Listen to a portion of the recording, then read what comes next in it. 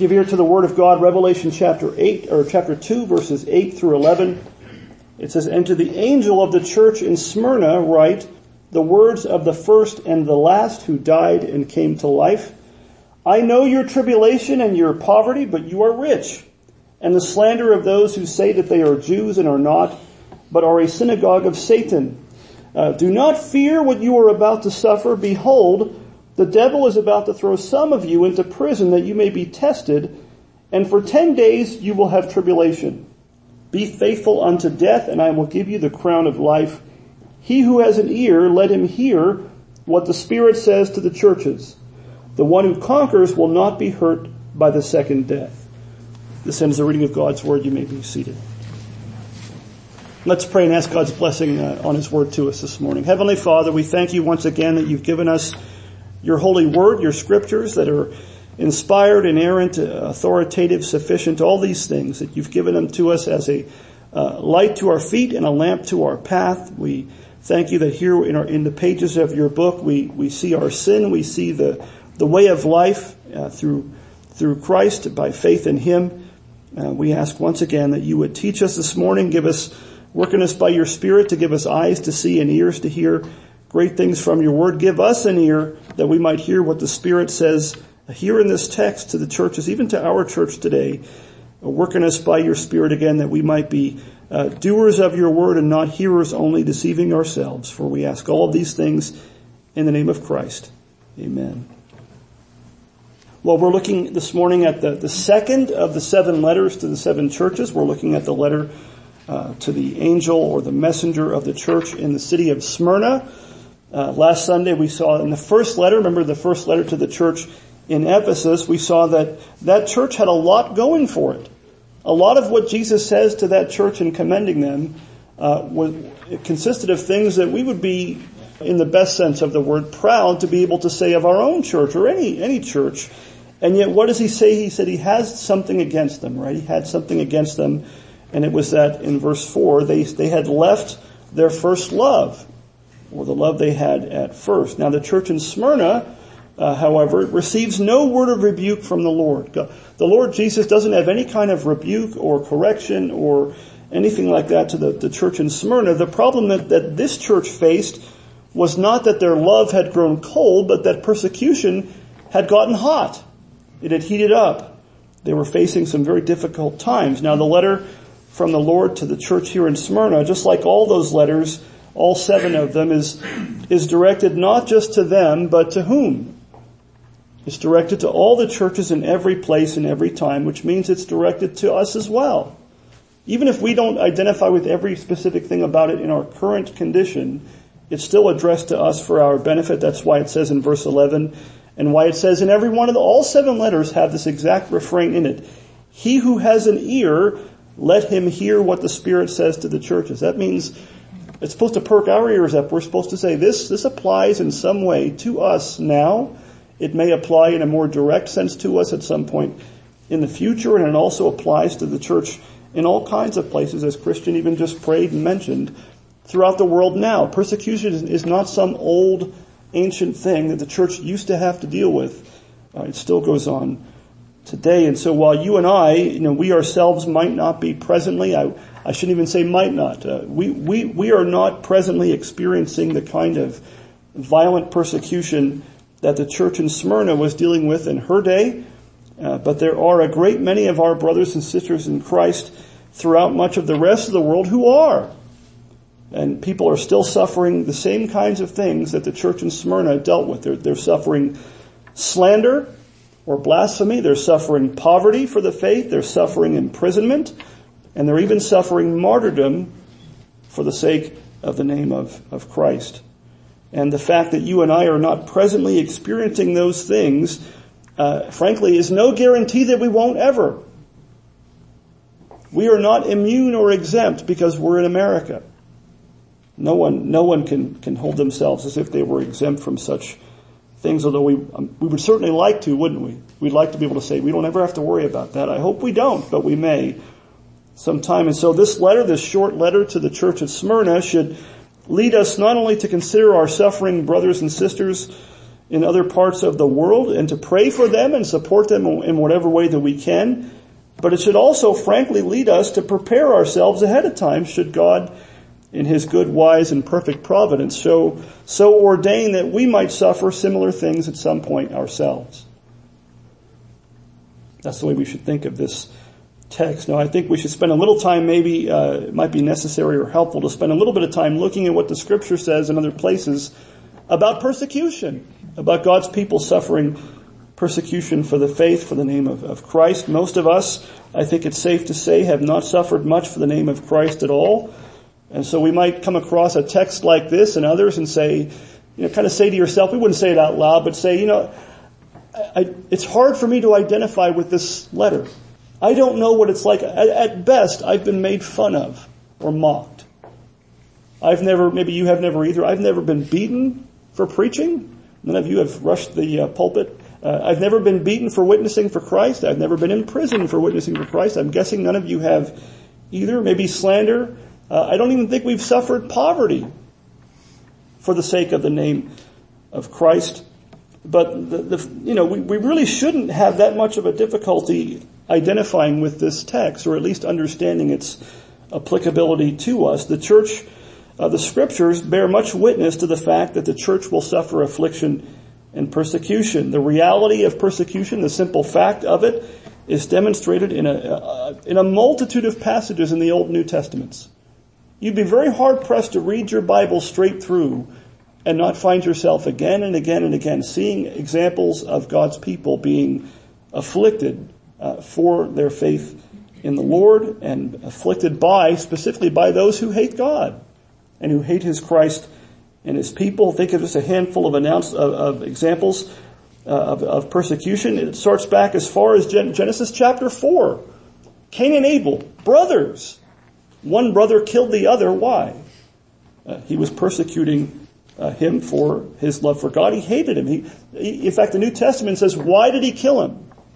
Because Esau was of the evil one and hated his brother. That was the reason he killed Jacob. Killed Abel. Remember why he killed him? They both offered sacrifices to God. Cain's was rejected and Abel's was accepted, and rather than offering the right sacrifice that he knew he should have done, he wouldn't kill a lamb, but he would kill his brother. Esau likewise persecuted his brother Jacob. Joseph's own flesh and blood, his brothers, sold him into slavery, and some of them wanted to kill him instead of selling him into slavery. Pharaoh enslaved the Israelites and treated them harshly. Saul persecuted David, wicked kings, and others in leadership in Israel.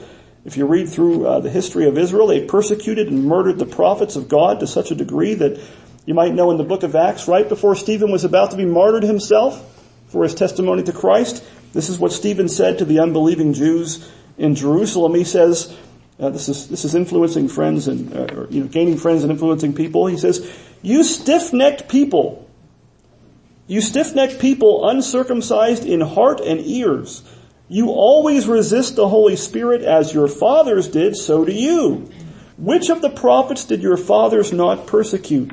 And they killed those who announced beforehand the coming of the righteous one, that's the Christ, whom you have now betrayed and murdered, you who received the law as delivered by angels and did not keep it. Acts 7 verses 51 to 53. Tell us what you really mean, Stephen. Which of the prophets didn't you guys kill? And then you killed as if that weren't enough, they murdered Christ himself when he did come.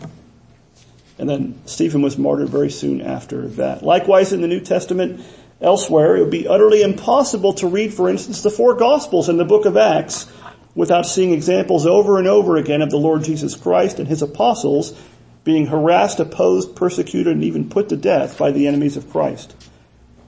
It's all through the Old and New Testament. Not only that, but we have so many historical examples in the Scriptures, and we also have the testimony of the rest of church history up until our very day. Today is obviously, as we've said, is Reformation Sunday, and there's a lot of great things that you can read about and study about the Reformation in the 16th century and what preceded and followed that. But you couldn't read much about the Protestant Reformation without reading about a history of persecution against the Reformers, many of whom were put to death for their views, for their their faith in Christ and their preaching of the simple gospel of salvation by faith alone in Christ alone, by God's grace alone. Many of them who came before, during, and after were imprisoned, were mistreated, were even put to death for it. Many of these men in the Reformation were willing to die for the good news of the gospel of Christ, even for the doctrine of justification by faith alone. And many of them sealed their testimony with their blood.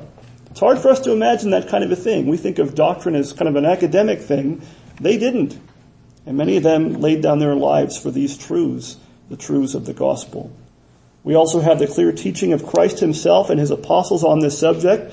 I promise you Christian didn't know I was going to read this in the sermon when he read the text that he picked, but there's a reason he picked it. John 15:18-21, Jesus himself says this, John 15:18-21, "If the world hates you, know that it has hated me before it hated you. If you were of the world would love you as its own. But because you are not of the world, but I chose you out of the world, therefore the world hates you. Remember the word that I have said to you, a servant is not greater than his master." Here it is. "If they persecuted me," and they did, "they will also persecute you.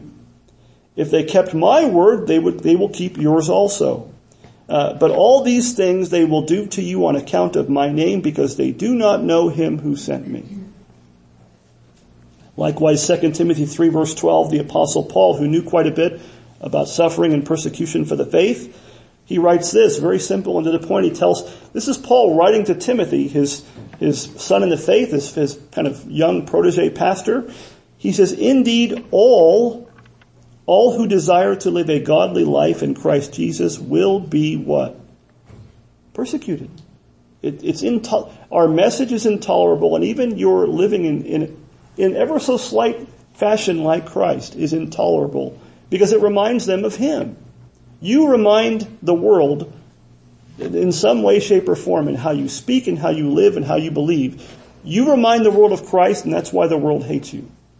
That's why the world persecutes the church, the true church. In our text this morning, getting back to the text itself, we're going to see at least three things, maybe more. We're going to see first the commendation of Christ. We're going to see that in all 7 letters really, but the commendation of Christ. Secondly, we're going to see the call of Christ, what he tells his church to do, how they were to respond to their persecution and danger they were in. And thirdly, the consolation or comfort of Christ. So the first thing is the commendation of Christ to his church, to the church in Smyrna and all those like her. Just as he did in that previous letter to the church in Ephesus, here too he commends their faithfulness. Look at verses 8-9 where Jesus says this, "To the angel," or the messenger, "to the angel of the church in Smyrna write, the words of the first and the last who died and came to life. I know your tribulation and your poverty, but you are rich, and the slander of those who say that they are Jews and are not, but are a synagogue of Satan." I think I mentioned last time, in each one of these letters, there's a definite structure to these letters. If you read all 7 of them in one sitting, you'll see the same things kind of in the same order popping up again and again. They're very short. You kind of have to unpack them, but as short as they are, as short as this one is, it contains a lot within it. But in each one, he opens by saying something about himself. And in most of these letters, he repeats something that was said in John's vision of Christ back in chapter 1. And the same is true here. He points the church in these letters, when he first opens them, he points them to something about himself, something true about himself.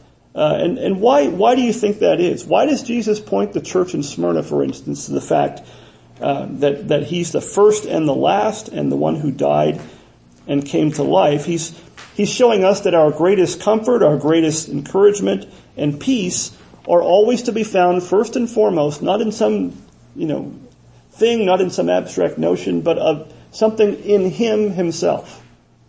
Our comfort and peace is to be found in Christ, even in time, maybe especially in time of persecution and in suffering.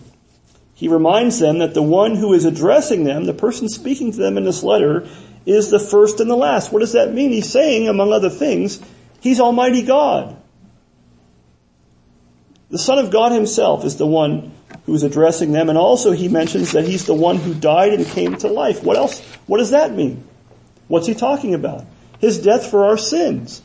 He's telling them he's God, and he's telling them that he's their Redeemer, that he died for their sins and for ours. Notice then that if you think about that for a minute, the Lord Jesus is bringing comfort to his afflicted and suffering people by pointing them to both his divine nature and to his human nature. Sounds like theology, doesn't it? He wants them to understand who he is, and understanding better who he is and remembering who he is and what he did is to bring them comfort in their time of persecution and suffering for his name. The great Puritan writer, sometimes called the father of English Puritanism, William Perkins, writes, "Here is the foundation of all true comfort unto God's church and people in any misery or affliction, which stands in 2 points. 2 points. First, that Christ is able to help them in any misery, either by freeing them quite from it or easing them in it, seeing that he is God." In other words, he's God. He can do whatever he wants. He can put a stop to persecution tomorrow if he wants to. He can stop persecution. He can ease them in it because he's all powerful. He's God. He's the Son of God. The first and the last. So by saying the first and the last, he's saying, I'm God. Remember who's watching you. Remember who it is who's walking among the candlesticks, among the churches. It's God. I'm God.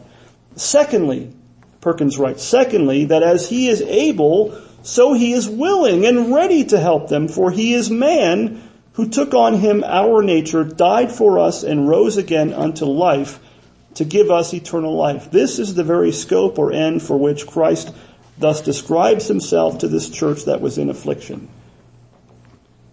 In other words, because he's God, Almighty God, and because he is God in the flesh, the Messiah, God and truly man, who having died for our sins and risen again on the third day, he's both able to help, and the church in their sufferings, even in our sufferings, can know he is willing to help. And he also knows what it's like. When he says he died, he didn't just die, he was killed. He was killed by his enemies, just like some of his people are often put to death. The same way he's saying, I've been there, I've conquered death for you, and I can and am able to and am willing to help. Think about how practical, how comforting the true doctrine of the gospel really is, or really should be to us. Don't think of it as just some dry, esoteric, trivial pursuit kind of knowledge.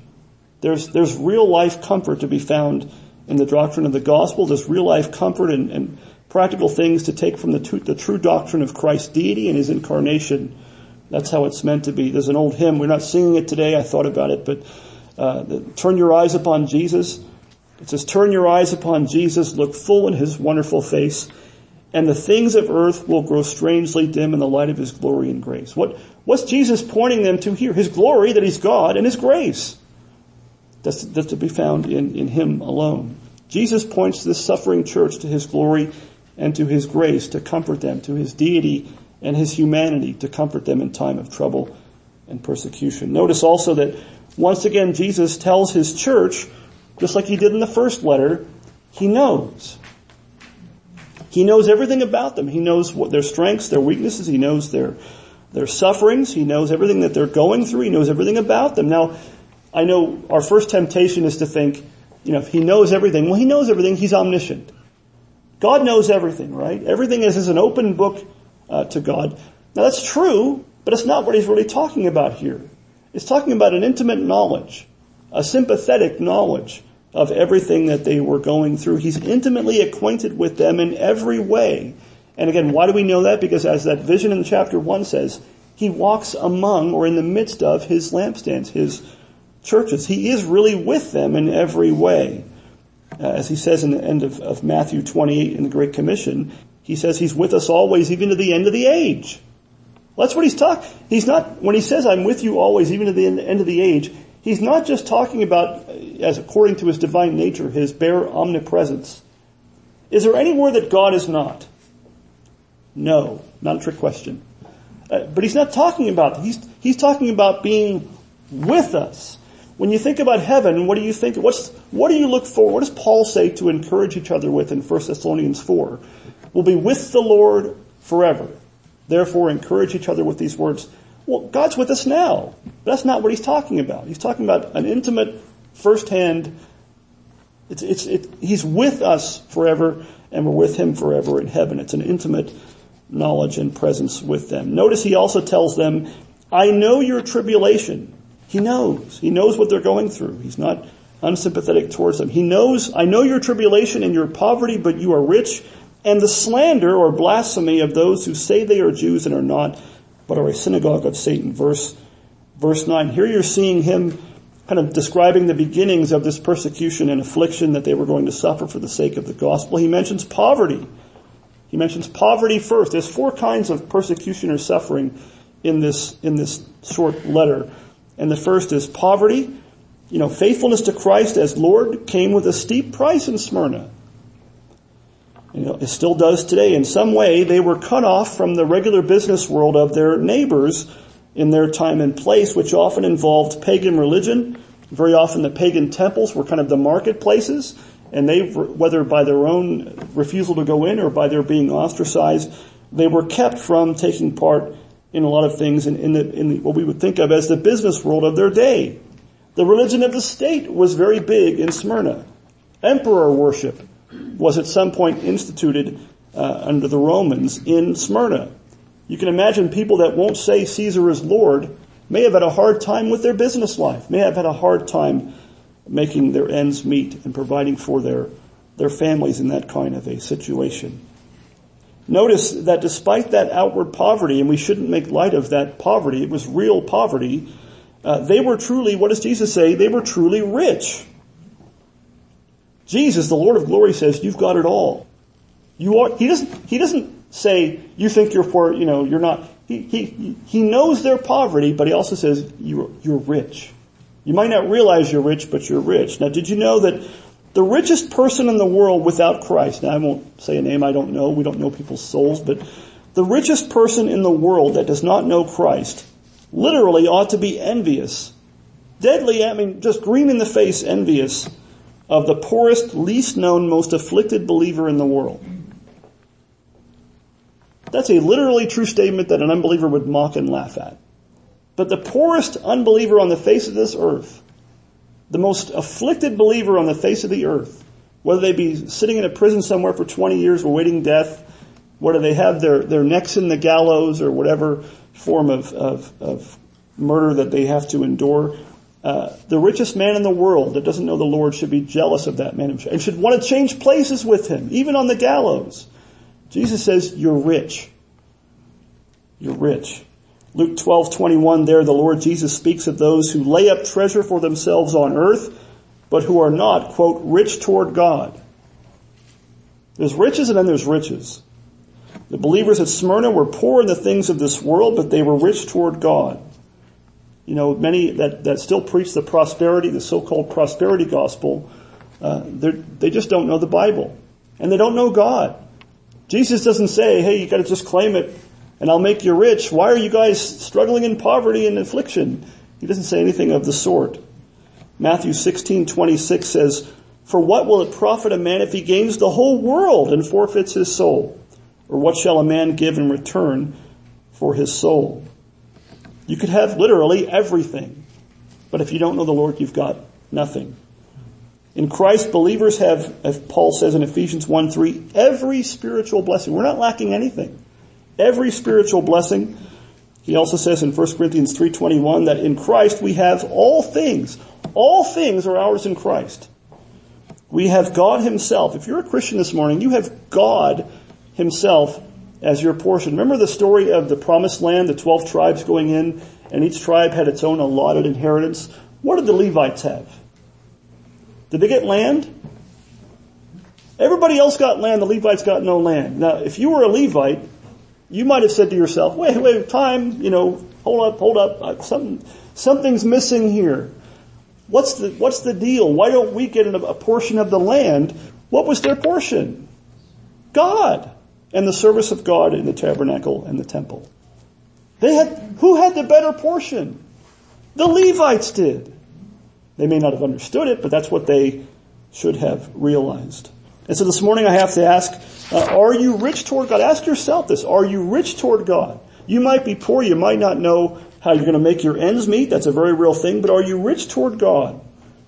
Are you trying to store up treasures for yourself on earth, which do not last, and yet not laying up treasure for yourself in heaven? If you know the Lord, you're rich toward God. The second kind of affliction that Jesus mentions here in verse 9 is slander, literally, some translations, and this is a more literal way to put it, blasphemy. The believers in Smyrna were spoken ill of. They were probably accused of all kinds of terrible things that were not true. And this may have actually contributed to their poverty. You can imagine how that would hurt someone's business to be accused of all kinds of things, maybe even accused of sedition, of undermining Rome. And if you undermined Rome in their day, all bets were off. We've seen in our own supposedly free country, even in recent days, a case where a Christian couple who were owners of a bakery were forced out of business for refusing to violate their conscience regarding the issue of homosexuality and so-called gay marriage. And what were they called? For holding to what the Bible says about morality, about marriage. They were called bigots, they were called hateful, all these things. Same kind of thing is probably what was happening in Smyrna. Nobody wants to do business with a bigot, with a hateful person. Were they hateful people? I've seen nothing that would indicate that they were, but they were slandered, and it cost them in many ways. We shouldn't be surprised if those in the world speak evil of us and accuse us of bad things, of wickedness to stir up trouble. What does Jesus say in Matthew 5:11-12? He says, sounds so backwards to us, Blessed are you when others revile you. Probably don't feel blessed, right? When others revile you and persecute you and utter all kinds of evil against you falsely on my account. Has to be falsely, right? Rejoice and be glad, for your reward is great in heaven, for so they persecuted the prophets who were before you. You might know in Acts chapter 5, the apostles, when they were beaten and jailed and let go, it says that they, in verse 41, they rejoiced, quote, that they were counted worthy to suffer dishonor for the name. It sounds backwards, doesn't it? They didn't just say, oh, well, they rejoiced. Why? That they were counted worthy. Who counted them worthy? Christ did. To let them share in his sufferings. They were counted worthy to suffer dishonor for the name. What name? The name of Christ. What was the source? What is the source of the persecution and slander that Jesus speaks of here in our text? Where does Jesus tell them it comes from in our text? He says it was the slander of what? Of quote, of those who say that they are Jews and are not, but are a synagogue of Satan. These were unbelieving Jews, and those who had rejected Christ and hated his followers. Remember, Paul himself used to be that way. He tried to destroy the church before Christ confronted him on the Damascus road. And in doing so, in persecuting the people of Christ, the church, these unbelieving Jews showed really that they weren't really Jews at all. They were Jews by birth only. They were ethnically Jewish. Maybe by nationality they considered themselves Jewish, but they weren't, spiritually speaking, they weren't Jews at all. Paul in Romans 9:6-8 says this. He says, but it is not as though the word of God has failed. What's he talking about? Paul is saying, if you're going to preach the gospel in the first century especially, one of the things you're going to have to answer to people is, what's the deal with all, why did most of Israel reject their Messiah? How does that make any sense? And doesn't that mean that God's word had failed? God made all these big promises to Abraham. If go outside and look at the night sky. If you can count the stars, if you can count the sands in the seashore, that's what your offspring is going to be, right? And so he might have, we could look at that and say, well, it doesn't seem that way. They're not following Christ. How could that be? And Paul says this: it is not as though the word of God has failed, for not all who are descended from Israel, that's Jacob, belong to Israel, and not all are children of Abraham because they are his offspring, but, and he quotes scripture, through Isaac shall your offspring be named. This means that it is not the children of the flesh who are the children of God, but the children of the promise are counted as offspring. Did you catch that? It's never been by physical birth. Nobody gets into the kingdom because they're born into a Jewish family back then, or even if they're born into a Christian family. It's all by being a child of the promise and coming to faith in Christ. In fact, it's believers in Christ, whether Jew or Gentile by birth, who are the real Jews and are the real fulfillment of God's promise to Abraham. Listen to Galatians 3:7. Paul says, it is those of faith who are the sons of Abraham. If you're a Christian, you are part of the fulfillment of God's promise to Abraham, that his offspring would be so numerous as to be like the stars in the sky. Whether you're born Jewish or not, if you're a Christian, if you're a believer in Christ, you're part of that promise that God made to Abraham. The unbelieving Jews who persecuted Christ himself and his church here are referred to, quote, as a synagogue of whom? Satan. You might know Jesus in confronting the Pharisees and scribes. He called them all kinds of things like this. John the Baptist called them a brood of vipers. Jesus says, you are of your father the devil. They were saying, we have Abraham as our father. He's like, no, you don't.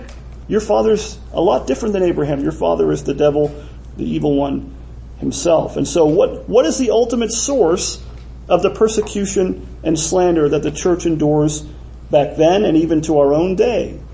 Ultimately, where does it come from? It's satanic in origin. We wrestle not against flesh and blood, Paul says. The same is true throughout Scripture. The second thing I want us to look at is the call of Christ. What does Christ call his suffering and persecuted people, this church in Smyrna and elsewhere? What does he call us to do? Verse 10, he says, do not fear. How many times do you read that in the Bible? Do not fear what you are about to suffer. Behold, the devil is about to throw some of you into prison that you may be tested, and for 10 days you will have tribulation. Be faithful unto death, and I will give you the crown of life. Do not fear. And notice the reason he gives them why they shouldn't fear. Or I should put it a different way. Notice what he doesn't say. What would we like him to say? Don't fear, because none of this stuff's going to happen. I'll just put my foot down and stop it all. You'll never have to you'll never stub your toe. You'll never have a bad day. He doesn't say that at all. He doesn't tell them that he's not going to permit them to suffer persecution for his name. Quite the opposite. They were going to have to go through it and suffer, but they weren't to fear it. And if you're like me, you think that's a lot easier said than done. But he says, don't fear what you are about to suffer. He doesn't tell them they're not about to suffer it. He says, don't fear it. And notice again that Jesus points us to the satanic origin of that persecution. It was the devil who was going to cast some of them into prison.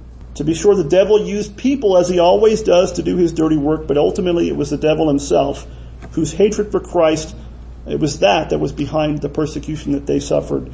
And it's the same thing that's behind the persecution the church suffers wherever she suffers these things today. There Christ also says something that you might find odd. He says that their tribulation was going to last how long? 10 days. Easy peasy, right? Get your calendar out on the wall and start checking off the days. I remember when I got out of the Navy, the days before I got out of the military, you couldn't touch me the last month. You couldn't make me mad. You couldn't give me a bad day if you tried, because I had my calendar out and I had my Sharpie. And whatever, it was the month of May 1993, and I was X. There's Monday. It's like my kids do before Christmas. They have Ben has his calendar on his wall, and he's X. There's only 10 days. There's only 9 days. I was, when you get under 10 days, you call yourself a single digit midget. I was impervious to anything. If somebody said something bad to me, I'd say 9 days and a wake up, 7 days and a wake up, and I'll be out of this prison looking uniform and be on my merry way. He says 10 days. You're almost a single-digit midget, church. Don't worry about it. Now, was he saying it was going to be a literal 10-day persecution? No. A lot of the numbers in Revelation are not meant to be taken in a literal fashion. They're meant to convey something. 10, just like I think 7 is supposed to be the number of perfection. 10, I think, is just meant to show, in some ways, it's, in comparison to eternity, a short time. It may feel like it's not a short time, but Jesus he's saying there's a limit. That he himself placed a limit on their suffering. It was only going to be for 10 days. That number, I think, is symbolic and is meant to remind us that there's a limit to our sufferings. It's really only for a short time, a set period of time. It's as if, as one writer says, God has Satan on a leash. When I was a kid, I was terrified of big dogs. But, if there was a dog loose, I wasn't going anywhere near it. But if the owner had it on a leash or behind a fence, it kept you from being afraid as much as you would be otherwise. And so he's saying the Lord is telling him, Satan can only go so far. I'm going to let him go so far and no further. That's why Paul could say in 2 Corinthians 4:17, Paul said, and remember, Paul knew about suffering, and Paul was martyred for the faith. He says, for this light, momentary affliction. I don't know, if I went through half of what Paul did, I don't think I would call it light or momentary, but he says this light, momentary affliction is preparing for us an eternal weight of glory beyond all comparison. Now, the imprisonment and tribulation that was happening to them was in order to test them. It was to test them. It was to test the genuineness of their faith. The Apostle Peter says in 1 Peter 1:6-7, Peter writes, in this, that's your salvation, in this you rejoice. They rejoiced in their salvation in Christ, which we all should. And then he says, though now for a little while, if necessary, you have been grieved by various trials. Why? So that the tested genuineness of your faith, more precious than gold that perishes though it is tested by fire, may be found to result in praise and glory and honor at the revelation of Jesus Christ. Light momentary affliction for a little while, Paul and Peter both say. And again, both of them were martyred for the faith. Paul was beheaded in Rome in the mid-60s of the first century under Nero, and Peter, the Apostle Peter, was crucified upside down for the name of Christ. This proving of your faith is for God's glory. First and foremost, it is for our good. It is for a testimony of the truth of the gospel. And so when your faith is tested by these trials, even by persecution, we can rejoice. God is working through it. The last form of persecution and affliction that Jesus mentions to them is death. In verse 10 he says to them and to his church everywhere, be faithful unto what? Death, and I will give you the crown of life. It's for good reason that the English word martyr, you might know, which refers to someone who has, died, laid down his or her life for the faith. The word martyr comes from the Greek word for bearing witness. Those two things were so closely identified with each other that we took the word for witness and made it mean, additionally, someone who died for the faith, died for the name of Christ. The martyrs are those who have sealed their testimony of faith in Christ with their blood.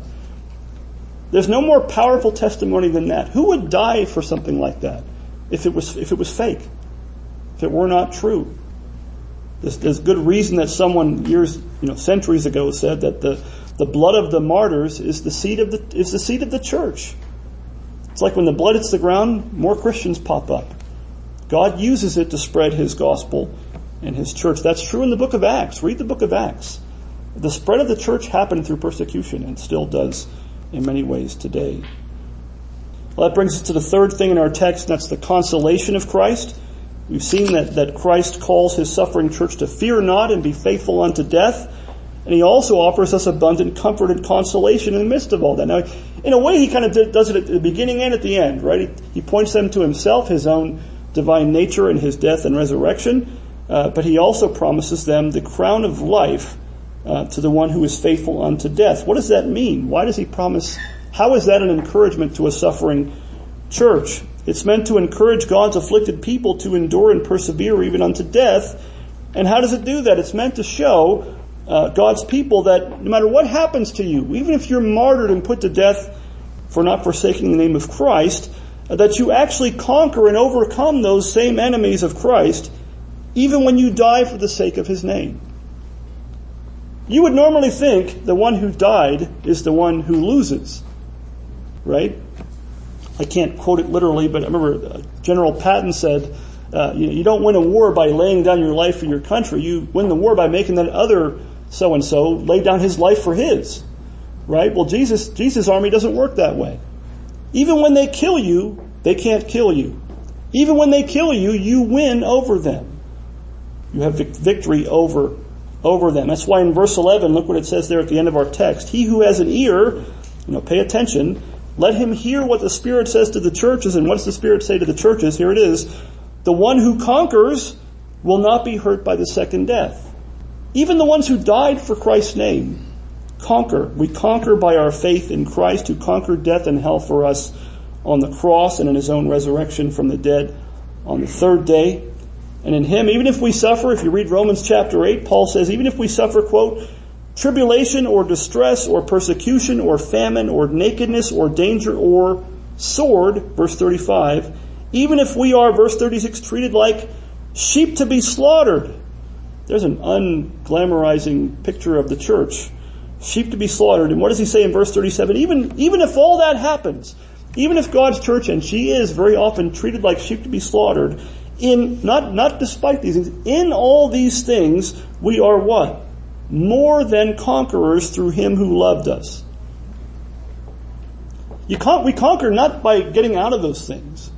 Even in those things, you could translate the word, it would sound odd. Super conquerors. He puts a prefix on the word for conquerors that makes it like super. Our translations say more than conquerors. I don't know what a more than conqueror is, but it's what you are, even if you die for the name of Christ. 1 John 5:4, our closing hymn is taken partly from this verse. It says, "This is the victory that overcomes the world, even our faith." Faith in Christ is our victory over the world. And so, if you are in Christ, you cannot be harmed by the second death. What's the second death? Revelation 20:14 says the second death is, quote, the lake of fire. The second death is hell, being cut off from God, destroyed away from the presence of God forever.